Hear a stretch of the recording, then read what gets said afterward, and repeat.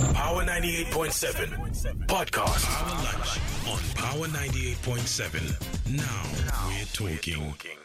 25 minutes before 2 o'clock. It is Power Lunch on Power 987. Mo is a Pirates supporter and he's trying his absolute best to depress me today because I'm a Chiefs supporter. But it's not going to work because, you know, the devil is a liar. And we're moving on to another conversation now. It's Personal Finance Tuesdays and Gerald Mwandiambira joining us in the studio, certified financial planner, as we're taking a look at what to know when buying a car in 2016. Not a very friendly economic climate right now, but needs are needs are needs and they don't stop, they don't quit. So what should we know if we are thinking of buying and purchasing a car, whether that car is a used car, whether that's a brand new car? Sorry, they call them pre-loved cars now, isn't it? Pre-loved cars versus new cars. So Gerald will be shedding some light in that regard. But first things first, Pirates or Chiefs? Pirates. My goodness. Welcome. How are you doing, Gerald? I'm good, and good afternoon to all the listeners. A pleasure to have you back and to see you in person. First things first. Really not a good time to be buying vehicles at the moment. But if one is really pressed and they really, really need to make that decision, what are some of the things that they need to keep in mind in terms of their affordability, first of all? I think the most important thing to first consider is that a car these days is often the same value of a house. So you need to realize that purchasing a car is no longer a small financial decision. Yeah. It's actually a major financial decision. Sure. Most upmarket cars, which are preferred by the upmarket audience of Power FM, the German sedans, etc., are often the same price as maintaining a bond. Yeah. So because a car is now a major financial decision, you need to look at the bigger picture. Yeah. And before you even consider a car, it is perhaps best to consult a financial planner or an advisor to help you in terms of making the right decision and then knowing what your affordability is. And when you talk about a financial planner, you're going to, be the guy that tells me that, no, actually, you can't afford a Mercedes-Benz. Rather just buy yourself a Vivo. Definitely. I think most people overlook the cost of ownership. Yeah. Firstly, there's the other things which people don't tell you about, like fuel. And a lot of people drive around in luxury cars with a fuel gauge on enough all the time. And that's not how to maintain Always a car. Always floating with empty. Definitely, because when it's driving around on enough, it means that you actually could be damaging the car as well. You also need to realize there's the cost of insurance. And a lot of people, you've heard the horror stories where somebody had a car and suddenly they're still paying for a car, but because they didn't have the right insurance, they don't have a car. Yeah. So those are some of the things which determine affordability of the car. Also, we're talking interest rates right now. We're hearing every day that the country's facing challenges. The MPC is meeting tomorrow, and if interest rates go up by 25 basis points, it will affect people who are driving cars. Yeah. So you need to also consider that your affordability should have a buffer to accommodate interest rate hikes as well as fuel price increases. Yes, right now the price of oil is great, but it can change at any time. 0861987000 is the number for you to dial to be a part of our conversation. We're talking about things to know if you are, on a journey flirting with the idea of buying a car in 2016. What are some of the questions that you have? Certified financial planner in the studio with us, Gerald Mwandiambira, joining us in the studio. You can also tweet at PowerFM987 and tweet at Miss Apilele. Also tweet our producer Sbongile at Sbongile_G. 21 minutes now before 2 o'clock. And I really just want us to now talk about the ratio between, in terms of sales in general, between pre-owned, pre-loved cars and brand new cars. Are people more open to buying cars that have been used because of the affordability factor? I think that is becoming more and more reality. Most people buy a new car for prestige, just to drive it out and say it started on 0-0. Yeah. But what most people don't realize is that just by driving out, you've lost 15 to 20% of the value of your car. So You drive out 100 meters, drive back. They're not going to put it back in the new car showroom. It's now a pre-loved car and it's lost 15 to 20% of their value. And that's why more and more people are starting to look at low mileage pre-loved cars, because that's sometimes the best value for money. You've also got the exchange rate, which has come in. Because the rand has lost so much of its value in the last year, new cars are going to probably go up by up to 30 to 50% this year, which means that pre-loved might be the only way you can go. And also you're getting a situation now where people are selling their pre-loved cars at the same price they bought them, because of the rand. And that's important. Another important thing about buying cars is it a local assembly or is it a full import? That's another critical factor. The local assembled cars tend to have better prices, and often from a spares and parts, they're not as affected by the exchange rate because they're available locally. Whereas full imports, they tell you they have to write a letter to France, send an email, come back in 3 weeks. And that's important. And also choice. If you buy a car brand which is individual, you want to be special. You're Miss Apelele. I can't be seen in a normal German car. I want to drive in a Swedish car.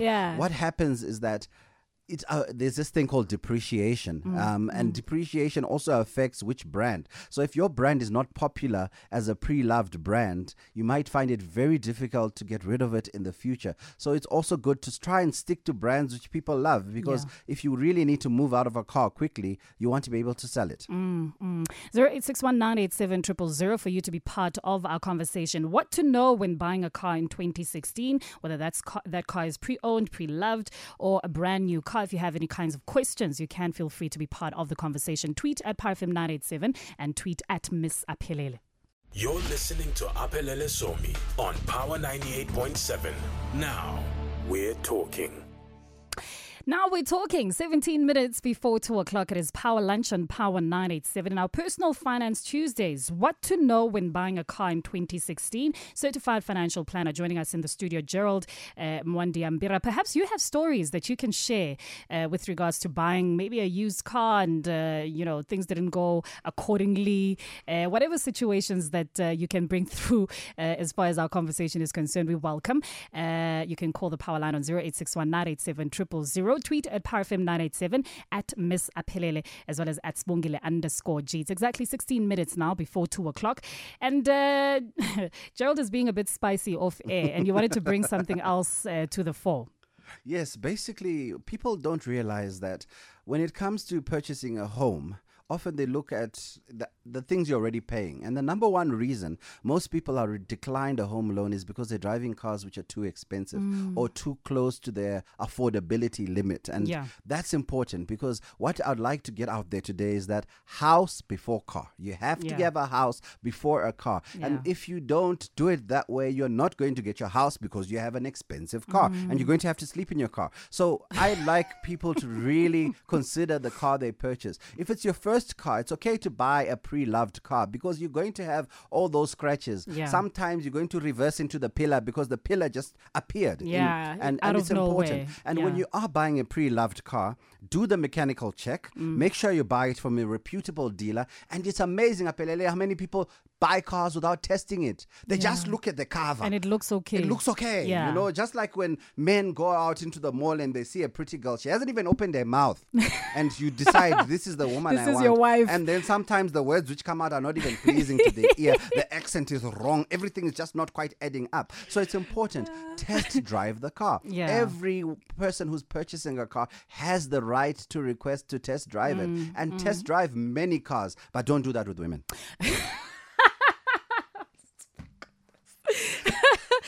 When it comes to private sales, and I think those can be a bit tricky. You talked about if you are buying a pre-owned car, very important that you go to a reputable dealer, but perhaps they're not giving you a good deal, and you can see maybe being advertised somewhere on the interwebs, on magazines, people who are selling their cars privately, and maybe the price there is a little bit more affordable and it's more attractive.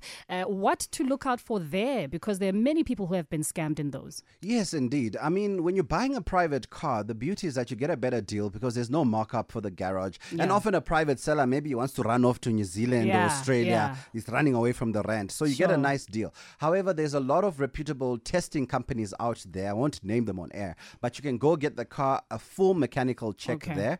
And also, most people think that you can't get car finance if you're doing a private sale. That is not true. Yeah. You can actually go to the major banks and even get finance on a private sale.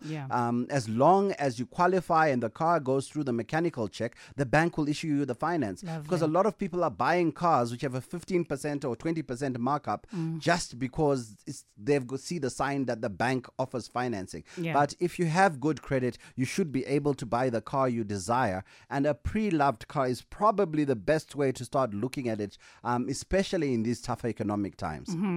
I'm seeing now that there's a rise in people leasing out cars. I don't know how that works. I don't know if it's more advisable than buying a pre-loved car. How does it really work? Do you own the car at the end of the leasing period? How does it work? Okay, there's three types of purchase when you're getting a car. The first one is the most common, which is a hire purchase agreement, where you go into an agreement and you say, over 60 months, we're going to pay you X amount every month for the car. It includes a lot of interest, by the way. But hire purchase is one way. You can also do hire purchase with this thing called residual, or they also call it a balloon payment. This basically is saying that I don't have money right now.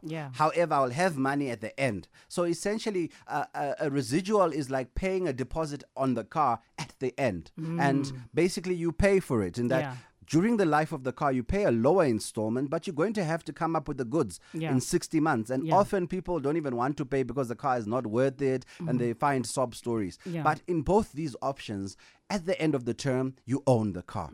With leasing, they have different names. Different manufacturers use fancy names for leasing. But generally, it's a 36-month contract where it's like a cell phone contract. You are simply renting the car. Okay. It's even worse than a cell phone, because a cell phone, you get to keep it. With a lease agreement, after 36 months, you can hand the car back in and get a newer model, but the car is never yours. So it's like permanent rental. And it But does it make more sense, though? Because, maybe in 3 or 4 years, I'm not interested in that car anymore. So I want a new car, and maybe that works. I think that is the way which people are starting to see things, because cars have become commoditized. A car is a tool. If you're using it for business, it will get you from A to B. After 36 months, you want a newer car. If you're using it for its purpose, you do want to be in a car that's reliable, that's still under warranty, etc. So leasing is definitely an option, but e-leasing depends on you having a job. And if for any reason your income is cut, you have a big problem, because you can't maintain that car and it was never yours in the first place. So sometimes the best way is probably to hang on to your old banger and drive the flashy leased car. But the leased cars also have limits. You see these people drive their car only at the weekend, tell you, no, I carpool. No, it's because they're leasing. Because they have a limit. They have 10,000 Ks or 20,000 they can drive a year. If they drive more than that, they have to pay up to 7 Rand for every kilometer on that 3-year period. So those are the T's and C's that we often don't know about. You don't know about that. So that's why you'd start making your car a weekend special, and during the week you catch Rea Vaya. Tebogo's calling us from Pretoria. Welcome. Hi, ma'am. How are you? Good. How are you? No, I'm hundreds, ma'am. Ma'am, I'm not sure if I got your case quite correctly. I think you mentioned something to the effect that you can sell your car more than the actual value that you bought it for. So I'm trying to understand, how is that possible? Okay. Basically, because cars are imported, there is an exchange rate link. So, for example, if the Rand went up by 30% last year and you bought your car for 500,000, or let's make it easy number, 600,000. It means that same new car is now 800,000. So when they calculate the value of a used car at 800,000, you may actually end up with a value which is more than the value you actually bought the car, simply because of the exchange rate. It's not to say that the car has not depreciated, but it's because cars are generally not manufactured here, especially on a full import. So if your car was 1 million last year and it's 1.2, this year, you'll find that the used car might be sold for 1 million, but that was the price of a new car. Wow. But it's not to say let's speculate and use cars as assets, because ultimately a car is a depreciating asset and it's depreciated over 5 years at 20% a year. And over 5 years, in most corporate books, a car is worth nothing. Oh, yeah. Okay, no, thanks. I'm sorted. I think I understand now. All right. Thank you so much, Tebogo, calling us from Pretoria. Benny, calling from Midrand. How are you? Hi, how are you? Hi, good. How are you? Good, thanks. Just want to ask, what's the golden rule for the percentage of your salary that should be going towards your car? Awesome. And my second question is, how true is it that when cars are repossessed, the onus is still on the individual to continue paying the installment? How true is this? I've been told when your car is repossessed, they can still require you to continue paying because you have a contract. Okay. You listen over the radio. Thank you so very much. Very important questions there being asked by Benny. Percentage first. From a financial planning point of view, your car should really not be more than 10% of your net income. However, we all love beautiful cars and people stretch themselves to 20-30%. But remember, a car is really a tool to get you from A to B. Your car should not be more than 10% of the value of your home. It shouldn't. You shouldn't be driving a car which is worth 2 million rand if you stay in a townhouse worth 500,000. It doesn't make financial sense. So in answer to your question, your car should not be 10% of the value of your home. Or if you're looking from a salary or cash flow perspective, I would be reluctant to even let you have a car at 10% of your salary. You'd rather invest in an appreciating asset such as a home. The question about a repossessed car, that's interesting, because when your car is repossessed, it's the bank taking back the car, which was always theirs, which you thought was yours because you paid a few times.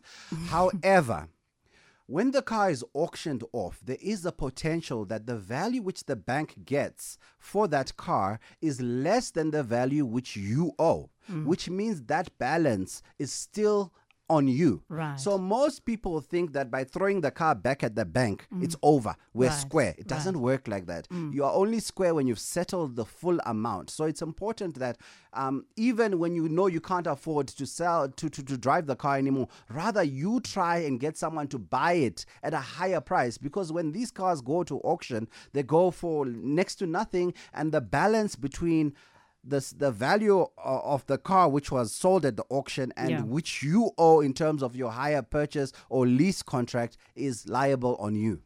0861-987-000. What to know when buying a car in 2016? Certified financial planner in the studio with us, Gerald Mwandiabira, and really ironing out some of those things that we're not really that clear about. But I remember in my younger days, a friend of mine who was searching for a car, and they have to sort of take a look at your finances and see whether or not you can afford one.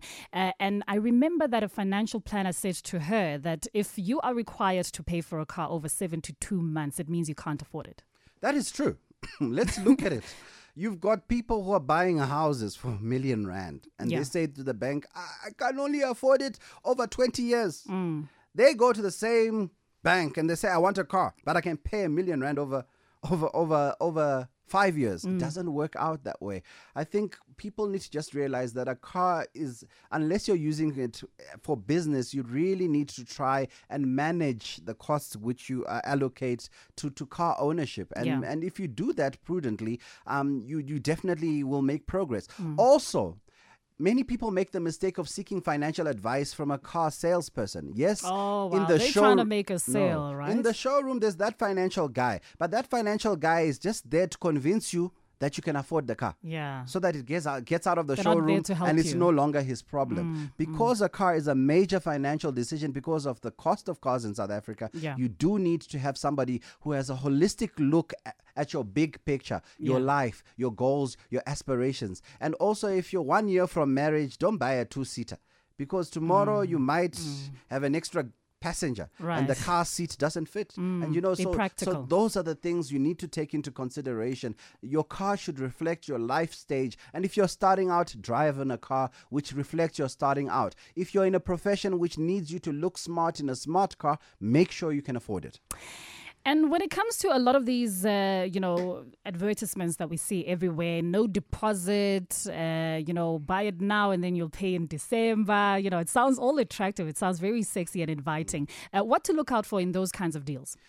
Apelele, the thing about it is nothing is for free. When they say don't pay for 4 months, it's been loaded into the price. So effectively, instead of financing it over 60 months, all they've done is recalculate it to 56 months. Plus, they're going to charge you interest on those 4 months you're driving it for free.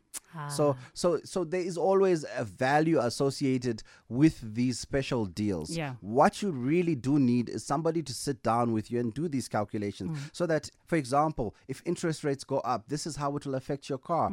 If fuel goes up, this is how it will affect your car. And what we need to start doing is really looking at our financial health and really considering car and house as major financial decisions, which you need an expert to sit down with and make sure you're on the right track.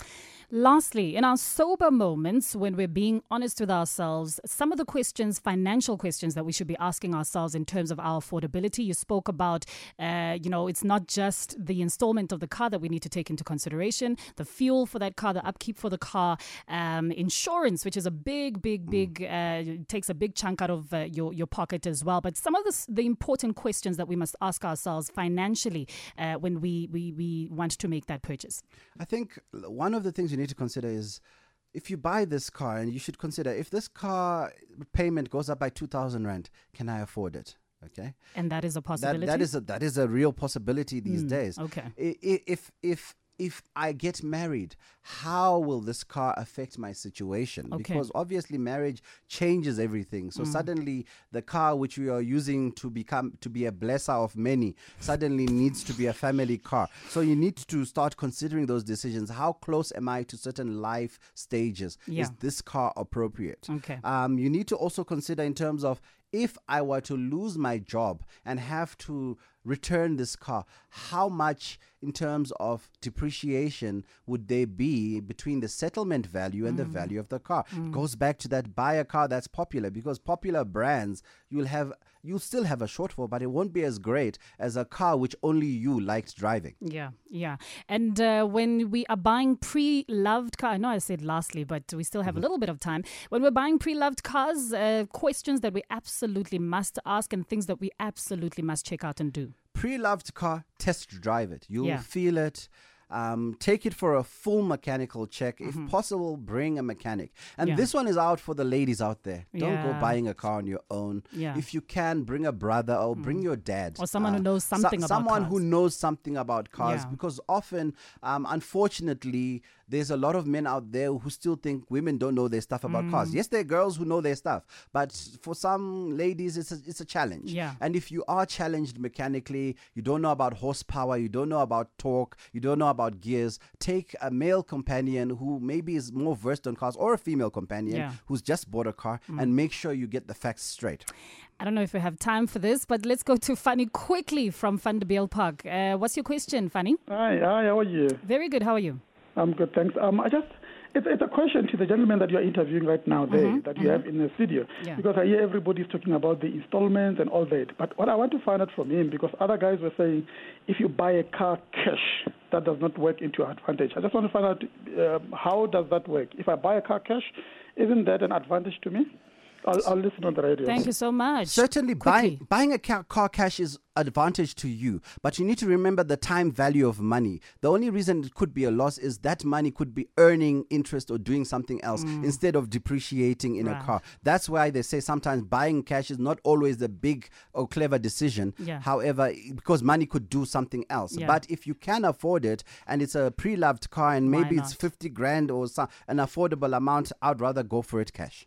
People who want to follow your movements, get in touch with you, how can they do so, Gerald? It's at MRGEEZO. That's at MRGEEZO. That's at Mr. Jizo. Or just log on to website askgerald.co.za. That's askgerald.co.za. Simple enough. Thank you so very much for your time. Gerald Mwandiambira, who is certified financial planner, walking us through the things that we must know from the finance point of view when buying a car in 2016. And that takes the time to exactly 2 o'clock. Time for your latest news.